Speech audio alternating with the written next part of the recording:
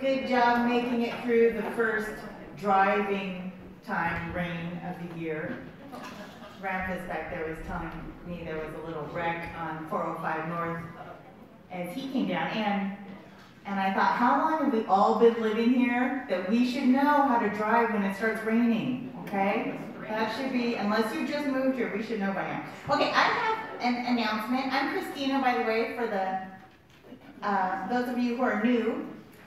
Eastside Academy, which is the high school that is housed in our church, they are coming to join us for brunch next week. If you would like to bring something, we do a potluck brunch for them. If you'd like to bring something, you are more than welcome. They love coming and they even try new things occasionally. So yes, feel free to bring something and we will welcome the students and staff next week. Also, they've opened registration for their auction, and it's very fun, and there's lots of space, and I'll be there, and I think I've glommed onto somebody to sit with because Scott will be in Lebanon. So anyways, so come and glom on, and we'll all sit together and bid. Okay, so today Mona gave us that fabulous background on all the prophets. And I told her, thank you for doing that because I don't do any of that stuff.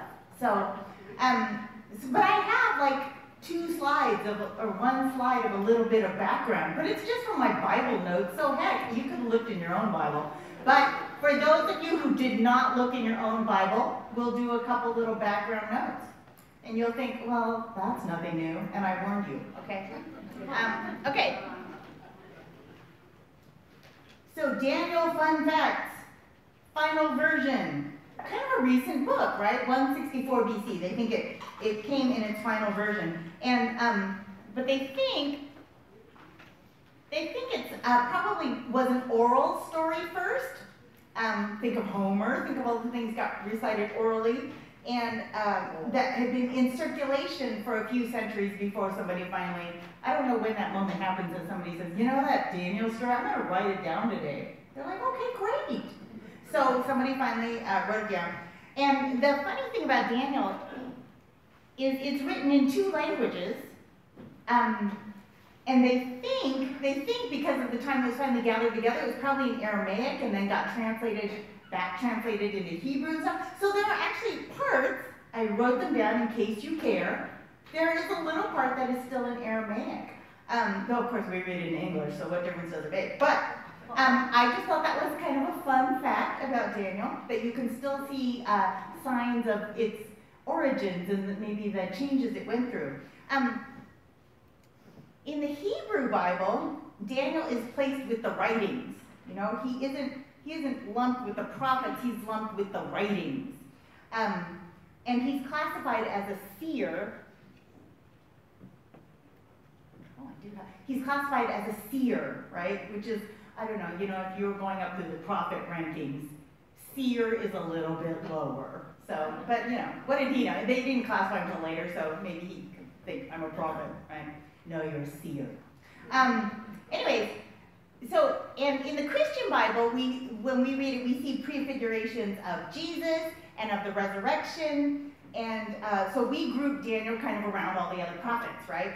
But they stuck him with the writings, and that means with the book of Chronicles, with Psalms, with wisdom literature, and so Daniel is found in the very last collection of writings, right before Ezra and Nehemiah and Chronicles, and right after Esther. So I was just thinking about this because just for variety, when you read the Bible over and over, and I hope you guys read the Bible over and over, sometimes you read a new translation just to kind of, liven it up a little. So I got a Jewish Bible that another book I'd read had recommended as a good translation. So that got me to thinking about all these things about, wow, interesting, the differences, and where Christians group things and where Jews group things. So anyways, I thought that might interest you as well. All right, that's the background you could have found in your notes. Okay, now for the context of Daniel, Mona made us that lovely chart, and if you did not get a copy of this handout last week, you'll want to get one because it's very useful to figure out where we are in time and who's talking to who and who's king and where everybody is. So I recommend that. And you'll notice, once we see this, it's like, wait a second, we're kind of not reading Daniel and the minor prophets in chronological order, right? We're not. So that's why it's also useful.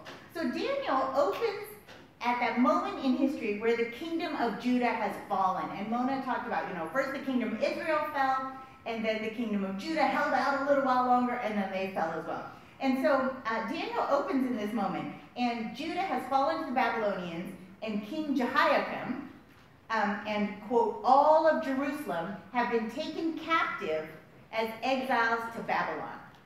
And this is described in 2 Kings 24, which I don't have in here, so I'm going to read it off of here. Well, all right. But then I can't speak. All right, I better turn to 2 Kings 24. But then that's going to take a little time. You know what? Never mind. Okay, let's see. At the time, the servants of Nebuchadnezzar, king of Babylon, came up to Jerusalem, and the city, and the city was besieged. And Nebuchadnezzar, king of Babylon, came to the city, while his servants were besieging it.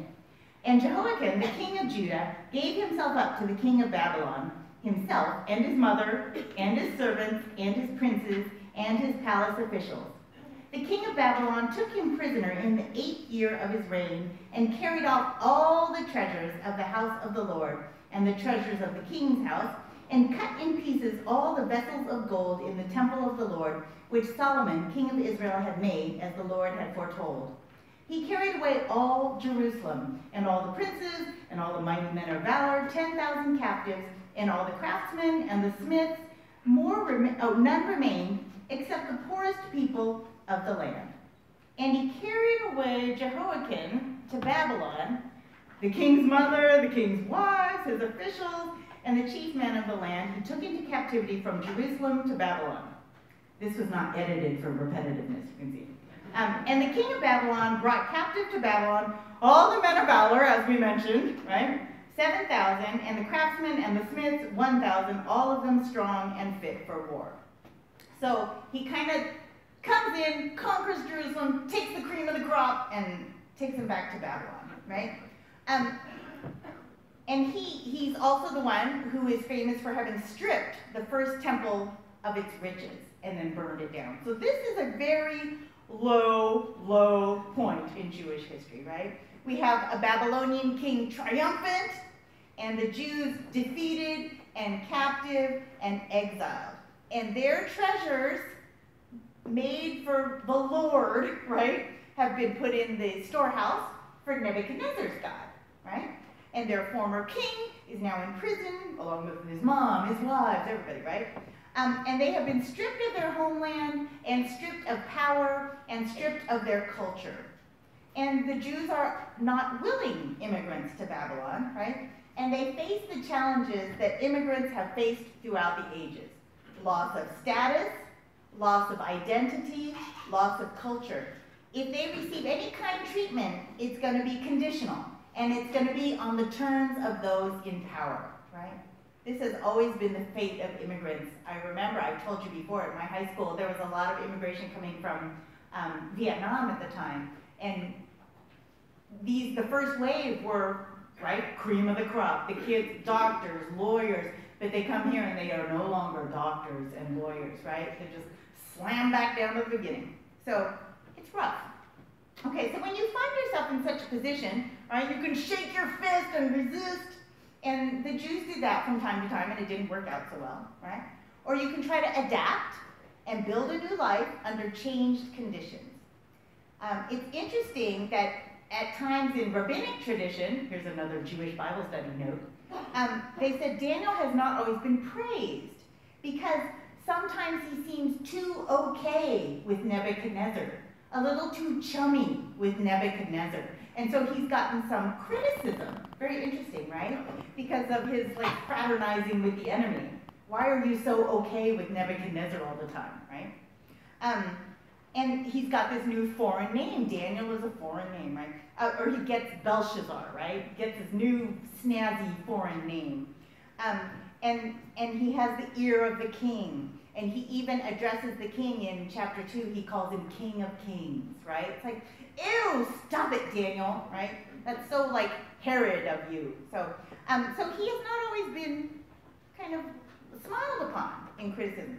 And yet, if you read the Bible and you read what God counsels the captive Jews to do when they are defeated and demoralized, you'll see that through Jeremiah, you'll see that actually he is trying to do what God says to do, right? Daniel's trying to do what God says to do. So look at this. This is Jeremiah on life in exile. Thus says the Lord of hosts, the God of Israel, to all the exiles whom I have sent into exile from Jerusalem to Babylon. Build houses and live in them. Plant gardens and eat their produce. Take wives and have sons and daughters. Take wives for your sons. You're going to be there a while, right? Take wives for your sons. Give your daughters in marriage, that they may bear sons and daughters. You're going to have grandkids in exile, right? Multiply there and do not decrease, but seek the welfare of the city where I have sent you into exile, right? Don't just keep to yourselves and think, oh, I hate being in exile. Seek the welfare of the city and pray to the Lord on its behalf. For in its welfare, you will find your welfare, right? So Daniel is kind of doing what Jeremiah told them to do. You know, here you are, you don't like your situation, you had to give up so many things. You know what? You're going to be here a while. I'm going to bless you here. And you need to pray that this new land and this new culture and this new everything that you don't like, that they are blessed. Because when they are blessed, you will be blessed. So, wow, right? The Jews are going to be in exile a long time. They should not only get used to it, they should get on with the business of life and try to be a benefit to the community of their conquerors, right? In the meantime, they will be kind of undercover agents, right? They still have their true king and country. They're not there right now, but they still have their true king and country. And so in exile, they're going to be kind of undercover agents. And this got me to thinking, Daniel is going to be an undercover agent for God. And so I was thinking about undercover agents in the Bible, because there are a lot of them. Think about Esther. So I told you Daniel in the Hebrew Bible comes right after the book of Esther, right? Back-to-back spy thrillers, right? So in Esther, an opportunity appears, right? She gets to be part of this beauty contest. Thank God she was beautiful, right? And so she gets into the court of Xerxes, right? Ahasuerus, right? She gets into the court. And, ta-da, wins the beauty contest, right? Lucky Esther. So in the same way, Daniel, in the court of Nebuchadnezzar, he and his friends get a chance to enter the king's service, right? As in Esther, you get, oh, I didn't even put details? Oh, I do later. Okay. As in Esther, they get kind of groomed, right? They get groomed for this job, and they're found pleasing, and so later they get to go on and play a role in the court, and a very pivotal role in what happens there. So yeah, we're going to see he's given that new name. Like, hey, handsome man, we're going to call you Belshazzar, right? We're going to talk about him interpreting the dreams, and then he gets to face the dangers of the court. Because even when you're in favor in court, if you read any history of any land, you know you can fall out of favor at any moment. So it's always very precarious. It's kind of better to be sort of a peasant over there. Nobody pays any attention. And they don't even kill you, right? When the conqueror comes in, he doesn't care about you. You get to stay. So yeah, high positions are dangerous. Okay, and then I thought of another undercover agent. I thought of, I skipped a slide. Joseph, two more. Joseph, right, in the court of Pharaoh, very similar to Daniel. He gets an Egyptian name. Anybody remember Joseph's Egyptian name? I didn't write it down and it's slipping my mind. All right, he gets an Egyptian name. He gets to interpret dreams, like Daniel will, and he gets to face the dangers of the court, namely, you know, Potiphar's wife and all sorts of crazy things, because he too was handsome. It's also dangerous to be handsome and beautiful. Have you noticed that? So, okay, and then we finally have Jesus. Yes? Jesus is hauled before Pilate, right? Another instance of a conquered Jew facing the conqueror of his people. And Jesus tells him, my kingdom is not of this world, right? Basically, Jesus is saying, actually, I'm an undercover agent, right? My kingdom is not of this world. I'm not here to figure out how to infiltrate your thing. I'm here as an undercover agent. So Jesus was there to go about his Father's business in the context in which he was born. Going about his Father's business. So in the same way, Daniel is there, we'll see, to go about God's business in the context in which he finds himself, right? When the Jews are threatened, you remember Esther's uncle Mordecai reminds her, and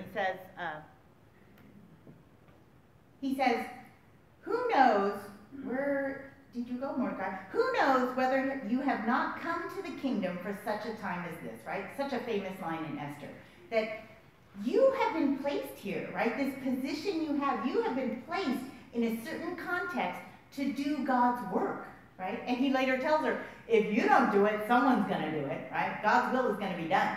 But why not you? God has put you in this place. Similarly, Joseph seems placed where he is because he was obnoxious and his brothers hated him and sold him into slavery and that kind of thing. So it seems like he's there because of human actions. But you remember he says in Genesis 50 at the very end when he's reconciled, he says to his brothers, although you intended me harm, God intended it for good, so as to bring about the present result, the survival of many people. So all these people wouldn't die of starvation, right? That all these terrible situations people find themselves in, they find, God is working through this situation and working through me, and I have been put here to do something for God, right? Okay, so point being, where does this plane land, right, is we are all immigrants. If we are followers of Jesus, we have all become undercover agents in the world we live in. We have been placed in a certain context. Here we are. Here is our context, right? Where we are urged to go about our Father's business. We're asked to live in a world in which we find ourselves, and like Daniel, like Esther, like Joseph, we're asked to be a benefit to our community, to our God in this place of exile. And sometimes, like Daniel, we may find that our context, it asks of us certain things that, don't align with our true king and country, right? Our culture might ask of things that we don't want to give or God does not want us to give. In Daniel's case, they're like, hey, you got to eat the court diet, which I would be really excited about, right? Yeah. Because they got to eat the good food. All the peasants, they're eating the starch or whatever they can find. But the court gets to eat the good food. But presumably it did not conform to Jewish dietary laws. And so Daniel resists that. I just want to side note after the destruction of the temple, when the temple is destroyed, there are new litmus tests for what makes a pious life, right? If you can't the temple is gone. You cannot do half the things God asked you to do, right? Because the temple is gone. No sacrifices, you can't do any of that stuff anymore. So what do? What becomes your new litmus test for piety? And I think that is why Daniel takes such a firm stand here, right? It's like, okay, I can't do half the things God asks of me, but this thing I can do. I can control what I'm eating, right? No matter where I am, I can say yes and no to what I'm fed, right? Okay, so let's look at Daniel chapter 1, verses 8 through 13. But Daniel resolved that he would not defile himself with the king's rich food or with the wine which he drank. The Bible doesn't say you can't have wine, but whatever. Okay. Therefore, he asked the chief of the eunuchs to allow him not to defile himself. Would you mind if I don't defile myself with your lovely food? And God gave Daniel favor and compassion in the sight of the chief of the eunuchs. And the chief of the eunuchs said to Daniel, I'm afraid, lest my lord the king, who appointed your food and your drink, should see that you were in poorer condition than the youths who are of your own age, right? You know, you were picked because you were like handsome and muscular, and you know, if you don't eat this stuff, you're gonna start looking all kind of wimpy, and I'm gonna get in trouble. So you would endanger my head with the king. The king would be like, why does my handsome, muscular man now look all wimpy, right? Then Daniel said to the steward, whom the chief of the eunuchs had appointed over Daniel, Hananiah, Mishael, and Azariah, right, before they get their fancy Babylonian names, test your servants for 10 days. Let us be given vegetables to eat and water to drink, that is, a healthy diet, right? Then let our appearance and the appearance of the youths who eat the king's rich food be observed by you, and according to what you see, deal with your servants. Right? You know, surprise, they do just fine, right? Knowing how king's courts throughout the ages have been places of overindulgence, the result is not actually miraculous, right? We all know vegetables are good for you. Water is your best beverage. So they stay healthy and smart and handsome. And so Nebuchadnezzar's like, okay, eat what you want. You look fine, right? And this got me to thinking, you know, what does our culture value? What does our culture require of us? And where does it lead, right? Does it lead to life or does it lead to death? And what does God ask in the same situation? Here we are in our little context, and our culture asks many things of us, right? And we may not think about the things our culture is asking of us, but they are there, and we respond to the pressures unless we stop and think about where is this leading, right? Scott and I were having dinner in the summer with a guy who does like college ministries all over the country, and he said this generation right now is the most anxious and depressed generation in history, right? They are the most anxious, they are the most medicated, they are the most in therapy. I can vouch, I've had 2 kids so far in counseling, and Holly keeps asking, and I say, go, right? Why not? Everybody's doing it. Right, they are very anxious. They look good on the surface, but they are very anxious.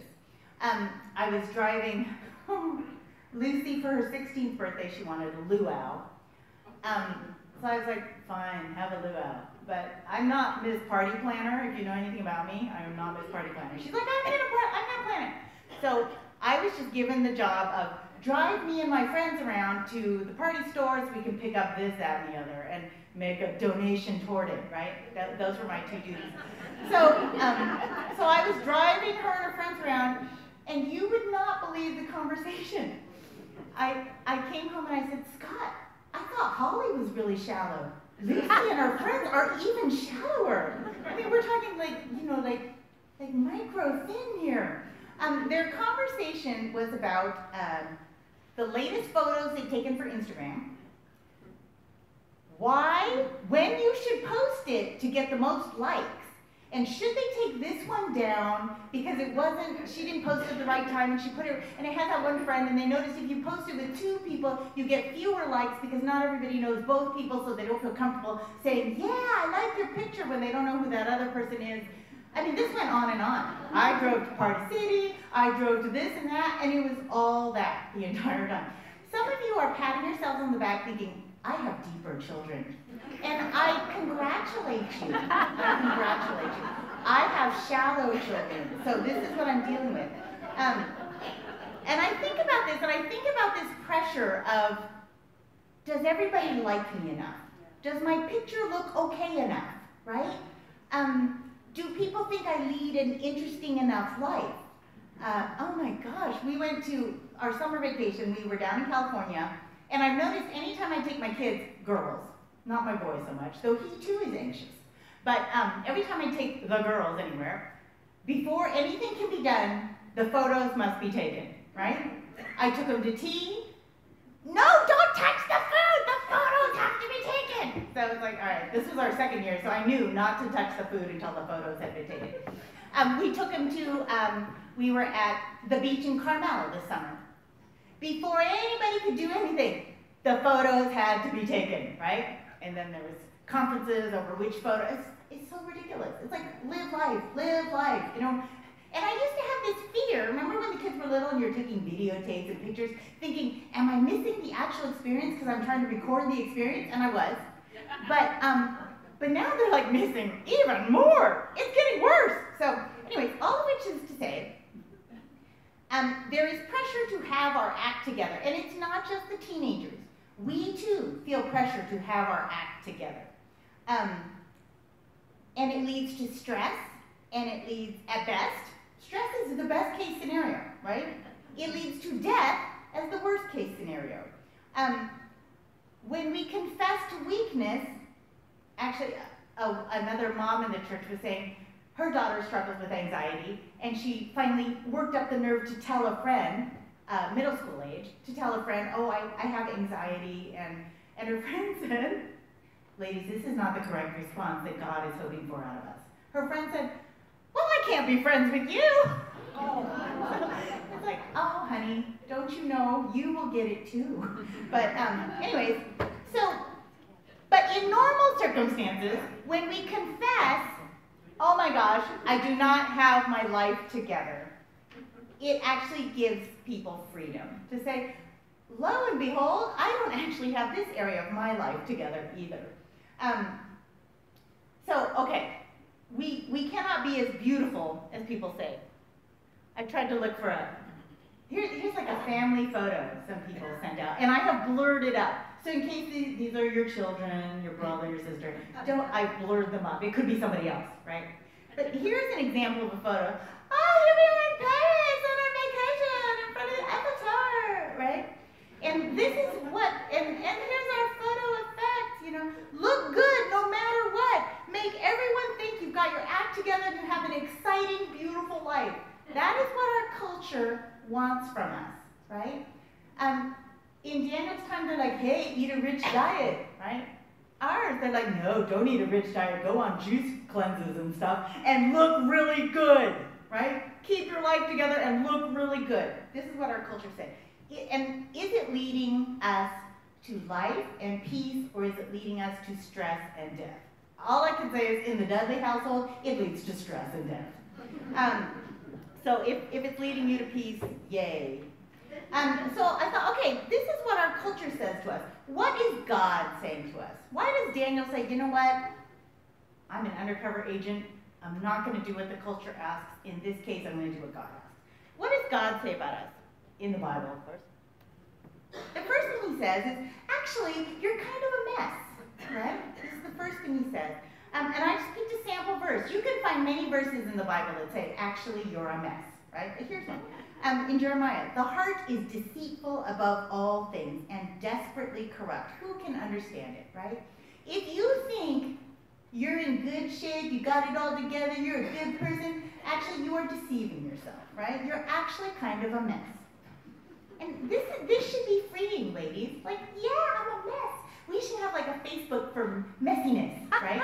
Like my father-in-law, before he died, he said he always dreamed of sending out a Christmas card with, instead of the triumphs, of just joke things. Like, you know, I rear-ended some guy, you know, I drank too much at this thing. Just like, here are my low points for the year. You know, what are yours? You know, my kid's getting a divorce. So, wouldn't that be fun? That'd be really fun. Maybe just in this room, we could circulate our little lowlights card. And at the bottom, just say, but Jesus is Lord. Woohoo! Right? Actually, I'm a mess. Okay, next one. And he says, in fact, you're all messes. Don't be fooling yourselves. You're all messes, right? And I mean, we are all messes, right? Romans, none is righteous. No, not one. No one understands. No one seeks God. All have turned aside. Together they've gone wrong. No one does good, not even one. That person you admire, her too, right? Everyone has gone, we're all a mess. Okay? Third, but I love messes. This is why it's good news. God loves messes. The tax collector, Luke, the tax collector standing far off would not even lift up his eyes to heaven, but beat his breast, saying, God, be merciful to me, a sinner. I'm a mess. I'm a mess. I know you don't even like me. I tell you, this man went down to his house justified rather than the other. The guy who's like, I I know I'm one of your favorites, right? That guy did not go unjustified, right? For everyone who exalts himself will be humbled, but he who humbles himself will be exalted, right? God is not interested in our Instagram life. He is interested in the crying you were doing and the yelling you were doing and the griping you were doing earlier before you got your picture-perfect moment, right? He says, I am the only source of hope, right? John, I am the way and the truth and the life. No one comes to the Father but by me. You can run down a lot of dark alleys and you will find nothing. You will find the stress and death of the culture, right? I'm the only way. And he says, come to me and let's work together on unmessing you, right? Let's work together on unmessing you. Come to me, all who labor and are heavy laden, and I will give you rest. Don't we need rest? Take my yoke upon you and learn from me, for I'm gentle and lowly in heart, and you will find rest for your souls. For my yoke is easy and my burden is light. God wants to do life with us. We are messy. That's fine. He wants to unmess us, and we're going to do it together. It's not just like, oh, for Pete's sake, would you fix yourself? It's not like that, right? Okay. And he says, come to me and let's work together on unmessing the world. As I am unmessing you, we can have a greater impact on unmessing the world. And we will see how Daniel, by cooperating with God, will have a greater impact on his world. Right? Go therefore, the Great Commission, and make disciples of all nations, baptizing them in the name of the Father, and of the Son, and of the Holy Spirit, teaching them to observe all that I have commanded you. And lo, I am with you always to the close of the age. Right? We're going to do this together, this whole thing together. Don't worry about taking those photos of, look, aren't my kids cute? Actually, they're all in counseling and they're like dying of anxiety. But aren't they cute? Right? Never mind that. Put that aside. Just say, I'm a mess. My kids are a mess. Lord, help us. And we will get somewhere, right? Okay, so if the culture is pushing you one way and you feel yourself swept along, do a little research on your situation. What does God have to say about the particular cultural element that is pushing you? And everybody has one, right? Is it, I'm afraid of getting older. I'm afraid of losing my health. I'm afraid of, not being beautiful anymore. I'm afraid of, you name it, right? I'm losing my brain, right? Oh my gosh, that is a constant fear in the Dudley house. Now that Scott's mom has Alzheimer's, anytime, I'm like, Scott's got it. And anytime I forget something, oh, that's not good. We're constantly diagnosing each other. This does not lead to life, people, right? This leads to fear. And we've been like, we've got it, we both got it. So we're telling the kids, remember, and they're like, stop it already. So anyways, it's not leading to life, right? What does God have to say about the cultural element? Christina, you have a fear of losing your mind and getting old and seeing what happened to your in-laws happen to you. And you know what? I didn't abandon them, and I'm not going to abandon you. We're going to do this together. Okay, we do not want our context to become our content, right? This is what Daniel's good at. He says, I don't want my context to become my content. I want my content to shape my context, right? I want the inside of God, you come in here and we will work outward, right? Not outward, push on me until I cave in and just give in to everything, and that doesn't do anyone any good, right? We want our content to shape our context. We want to go that direction, right? Paul puts it this way, right? Don't be, what does he say? But be transformed by the renewing of your mind, right? Basically, don't be that thing. Don't let your context define you, but be transformed by the renewing of your mind. Let your content, let God transform you, and we'll move on from there. Okay, onward. We've got to get back to the actual story, right? If you've spent any time reading the Bible, you know one of the favorite activities of ancient rulers is to have a dream that requires interpreting, right? Wouldn't this be handy? Like, have you guys ever had funny dreams and you wake up in the morning and think, oh, what was that about? If you were a ruler, you could have been like, tell me what that was about or I'll kill you, right? Which is what they all did. Okay, so you have a dream that requires interpreting, and then you go into a rage when people can't interpret it, right? Pharaoh did that, and Nebuchadnezzar kind of takes it to the next level, right? He's not even going to tell you what the dream was about, right? He says, the king ordered the magicians exorcists, sorcerers, and Chaldeans to be summoned in order to tell the king what he had dreamed, right?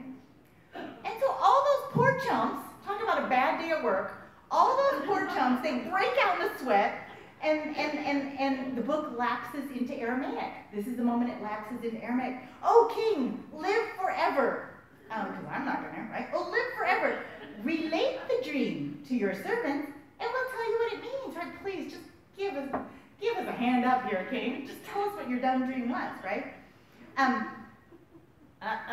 Says Nebuchadnezzar, tough. I thought you guys called yourselves magicians, right? I'm going to tell you.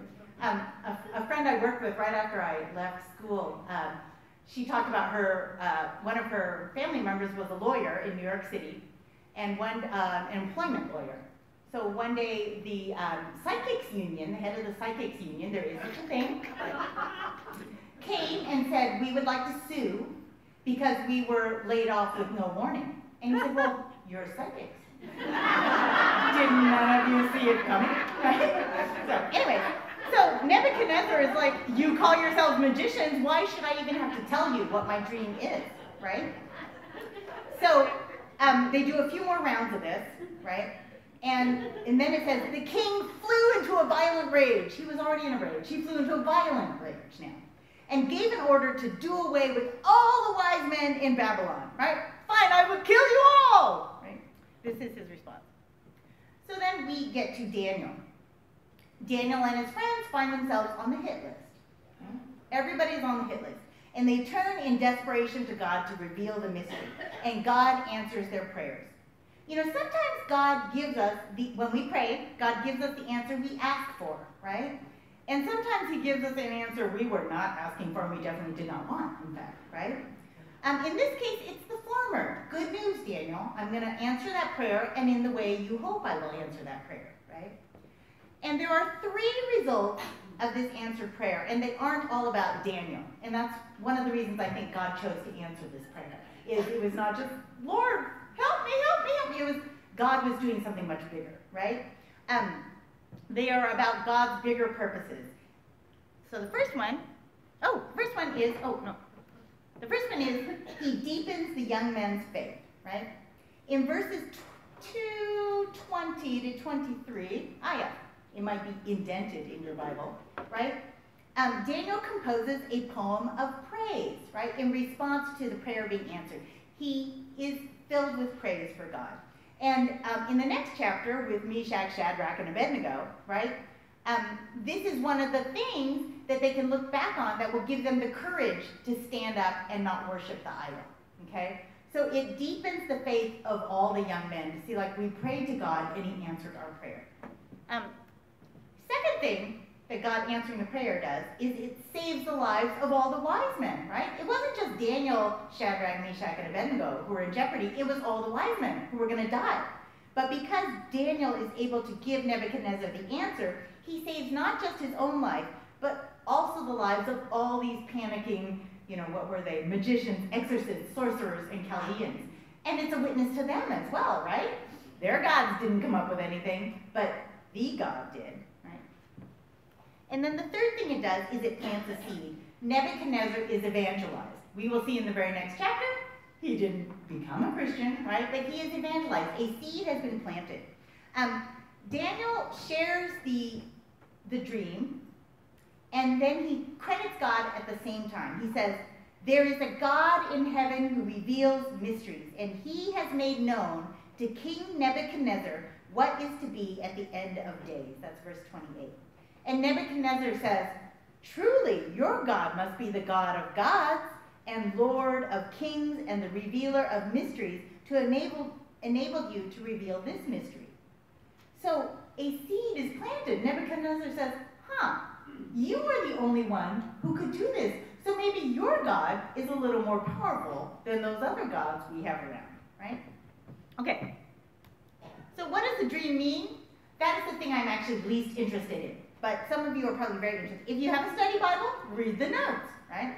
It'll tell you it's related to these 4 world kingdoms, Babylon, Media, Persia, Greece, and King Nebuchadnezzar is the golden head, right? He is Babylon. And then things go downhill, right? All those kingdoms are going to fall. By the time you get to the Greek kingdom, it's divided. After the death of Alexander the Great, everything kind of goes to pot in this beautiful big empire. And if you Google it, you can see some wackier interpretations, if you like wacky interpretations. And they will take it right up to the end times, right up to now, because people love the end times. So, you know, if that's your thing, read your Bible notes, Google it, find out some crazy stuff. I'm more interested in the fact that this is where we get the expression, oh my gosh. Okay, who cares? We're moving on. Okay, so Daniel interprets the dream. Nebuchadnezzar, he thought this dream was so important he was going to kill people over it. But when he hears it, he's like, oh, what happens after my death is NMP, right? Is not my problem. Hezekiah has the same response in Kings when Isaiah says, oh, your sons are going to be carted off to Babylon and everything will go to pot. And he thinks, not my problem, right? I'll be dead. I don't care, right? So yeah, and a lot of us have this reaction, right? Oh, the temperature of the earth is going to go up 20, I'll be dead, right? 100 years, I'll be dead. What do I care, right? Okay, moving on to chapter 3. So just to show that he isn't really convinced that God is really God, and Nebuchadnezzar is back to his old tricks, sets up a big idolatrous statue and says, he's like, new brainwave, everybody. Everybody has to worship this thing, right? We don't know where Daniel goes in this story. This one is about Shadrach, Meshach, and Abednego. And they think this is one reason they think this story was circulated orally, because of all the kind of jokes in it. They have all these lists, right? The satraps, prefects, governors, counselors, treasurers, judges, officers, and all the provincial officials. Hear the sound of the horn, pipe, zither, lyre, psaltery, bagpipe, and all the other types of instruments, right? There are all these little jokes. So, okay, the three young men say, we are not going to worship this statue. And of course, some Chaldean rats them out, right? Hey, they're not worshiping the statue. And so Nebuchadnezzar, guess what? He flies into a rage, because this is what he does. And he says, oh yeah? That's it! That's it! You don't worship my statue, that's it! What God can save you from my power? And the young men give this famous speech. They say, our God whom we serve is able to save us from the burning fiery furnace, and he will save us from your power, O king. But even if he does not, right? Even if he does not, be it known to you, O king, we will not serve your God or worship the statue of gold that you have set up. These guys have gotten quite brave, right? Their faith has been built up. This story is often given as an example of how we will not come to any harm if we love God, which is, of course, sheer nonsense, right? If you have been alive for any length of time, you know we come to all sorts of harm. But this story does tell us a few key things, right? And so we're going to zip through these. Sorry. First thing it tells us is we are not alone in the furnace of life, right? King Nebuchadnezzar throws him in, and he is astonished to see 4 men walking about unbound and unharmed in the fire, and the 4th looks like a divine being. The only thing that gets burned away in the furnace is the bindings of the young men, right? Was it an angel with them? Was it Jesus? We don't know, right? The young men don't say. They don't even say, oh, we're so glad you're here with us in the furnace. We don't even know if they could see this 4th person, right? Nebuchadnezzar's servants don't say anything about seeing a 4th person. It is only Nebuchadnezzar who sees this 4th being in the furnace. And what he realized, and what everyone else realized, is that they were not alone, right? We may think we're alone. It may look like we're alone to just about everybody, right? But God's presence is with us. And sometimes other people can see God's presence when we can't. You know, if you are in a furnace and you say to your friend, where is God? I cannot see God. Do you see God anywhere? Ask people, do you see God anywhere in my life? Sometimes we cannot see it for ourselves, and we have to ask somebody, tell me where he is, because I can't see him. I feel alone. I can't see him. We don't have time for the passage in Elisha, but remember the passage in Elisha where he says, the guy's like, we're going to die. There's all the armies. And Elisha says, open his eyes, Lord, so he can see your armies. And God opens his eyes. God's armies are there. God is there. We can't always see it. And sometimes we need help seeing it. Okay. Number 2. Oh, yeah, we're skipping. That's in 2 Kings. Okay, number 2. We can pray for God to burn away what binds us, right? The only thing that got burned up in the furnace that day was what bound them. So sometimes we are in a furnace to burn away the things that bind us. Right? So we can say, here I am, Lord, I am in a furnace. Something is binding me because I am in a panic, I'm in a death spiral.